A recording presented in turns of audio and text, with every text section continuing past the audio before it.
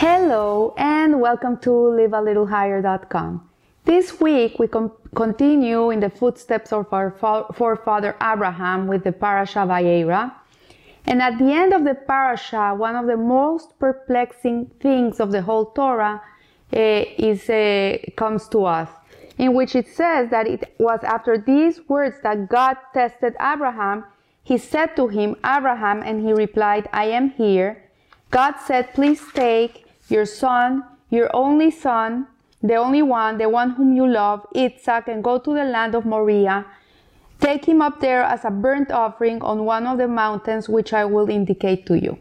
So then it goes explaining the whole experience, how Abraham woke up early to do God's command, and he took Abraham and he took his other two young lads, which is talking about Eliezer and Ishmael, and he leaves them part way, and then he takes Isaac to Mount Moriah, which is where the two temples stood, and we're waiting for the third temple to come. And he binds them there, and he's willing to sacrifice his son until an angel comes to Abraham and he says, don't hurt him, don't touch him. And then he takes a ram and sacrifices the ram instead. So this is very perplexing. We know till now that Abraham has been tested 9 times. This is the 10th test of his life. And every test that Hashem has sent him throughout his life, he has passed with flying colors. And the question would be why Hashem would ask someone like Abraham, someone that completely devoted his life to him and to doing God's will, why would Hashem ask Abraham to do the ultimate sacrifice, which was to sacrifice this beloved son that was at that time 37 years old, and Abraham was 137 years old. It took him 100 years to have him, and he was the only one. Why would Hashem ask something like this from him? So the founder of Hasidim, Rabbi Shneur Zalman of Liadi, otherwise known as the Alter Rebbe, relates a story of the Maggid of Mesrich, which was known as Rabbi Dov Ber. He was actually this disciple of the Baal Shem Tov, and it was very difficult to be accepted by the Maggid of Mesrich as a disciple. So those who didn't merit to be his students wanted so much to be close to him that they were willing to serve him and serve his students in any way they could. They would bring water, they would clean the place, they would bring them food, they would turn on the ovens to heat the room when it was winter time, and they did many, many other things, and they were known as the oven stalkers. And the Alter Rebbe once overheard a conversation between 3 of these oven stalkers in which they were discussing what was so special of Abraham and about the test of the Akedah, and the binding of Isaac. And the first one of them asked, if God revealed himself to me and commanded me to sacrifice my son, I would obey. And then he said, maybe I wouldn't do it right away. I would take my time. I wouldn't do it so fast. Abraham's greatness came because he woke up early the next day and to go and fulfill Hashem's commandment. Then the second one said, if God asked me to sacrifice my son, I wouldn't delay, but I would do it with a heavy heart. And then he says, because Abraham's greatness was that he did it with a heart full of joy. And then the third man, the third oven stalker says, I too would carry God's will with joy. I think Abraham's uniqueness lies in his reaction upon finding out that it was all a test. When the angel said, don't touch him and do nothing to him, Abraham was overjoyed.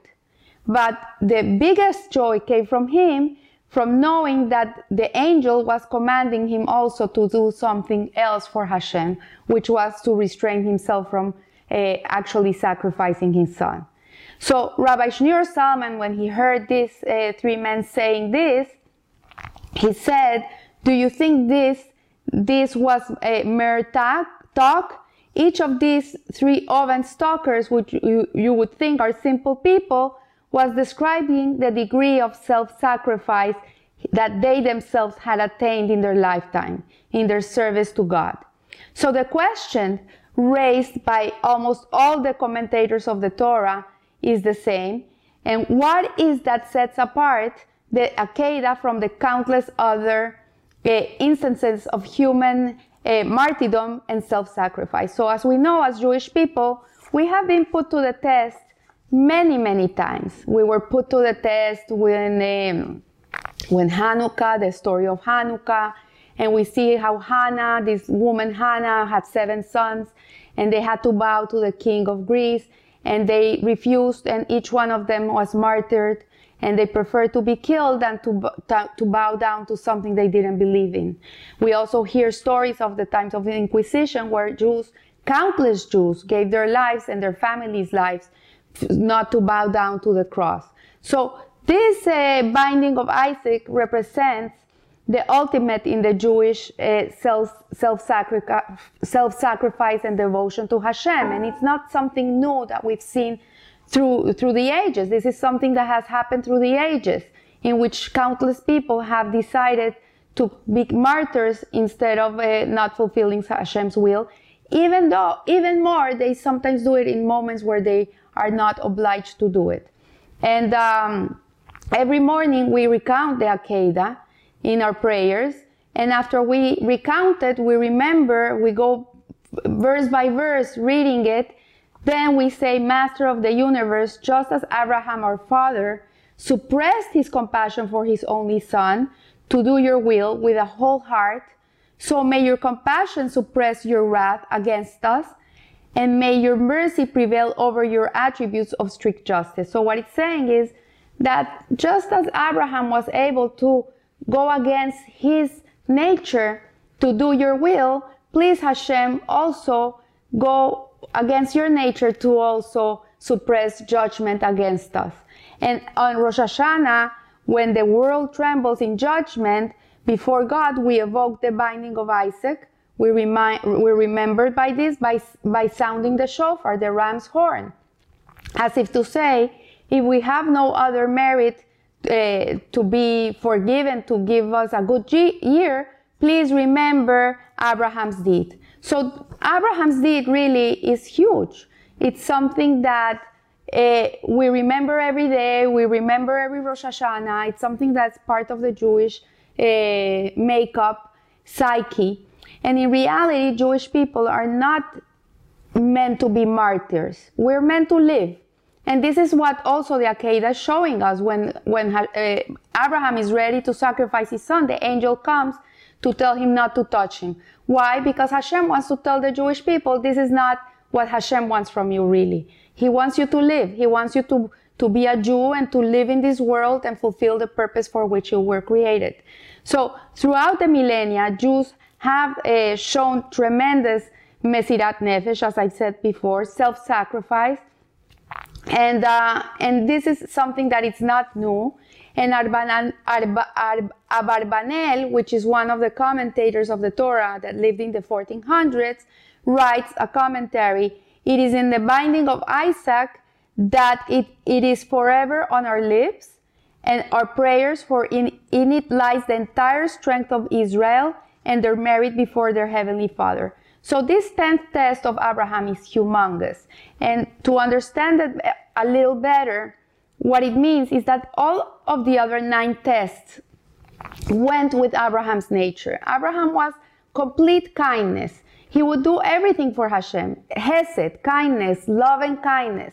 This test was completely the opposite. He had to restrict himself. He had to be bounded. He had to be focused. He had to constrain himself from his love to be able to fulfill this test. And he really went against his nature and against everything he believed in. He went against everything. Hashem had promised him that he would have a whole family with Isaac. He would be very numerous. Everything that God had told him on top of it was not going to be true. So he went completely against his beliefs and against what Hashem had shown him till now. So why did he do it? Because Hashem asked him to do it. So the greatness of Abraham is that he was a chariot of God. He was really like an extension of God in this world, in which he did Hashem's will, even if it went against his will.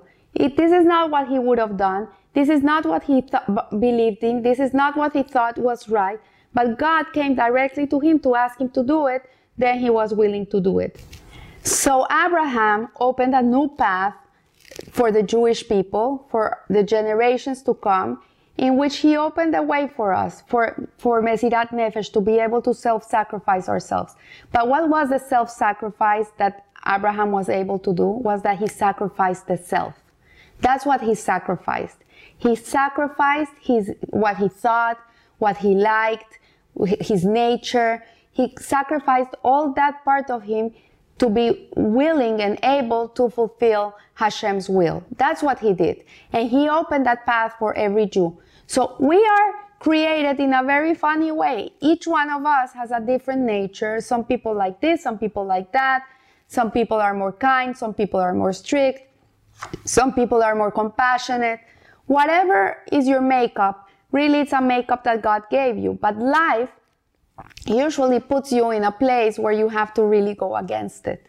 And sometimes a very kind person has to deal with very complicated people. And they have to learn how to juggle it. And sometimes stand firm, and sometimes be more strict, and sometimes be less giving. Because this is what your path is. Or if you're a very strict person, Hashem puts you in a place where you have to exercise more love and more compassion and more kindness. And he puts you in that situation time after time after time after time, so you can transcend your nature. And this is what Abraham was able to do. And this is huge. So it's like if a person needs to cross a jungle, and it's impossible to cross because it's a jungle, there's no roads. And then one person decides one day, you know what, I really need to get to the other side. I'm gonna build a road in this jungle. So he goes and he builds the road. One day, there's a road that traverses from one place to the next. The next people that are gonna go through, for them it's much easier. Maybe it's a jungle, maybe there's certain dangers in that jungle. But at the end of the day, the person that worked to create that path made it easier for us. So because of him, we know now we can transcend our nature. And he gave us the essence of Jewishness, which this is what it is. Hashem gave us 613 mitzvot, which sometimes we don't understand, and sometimes they go against our beliefs.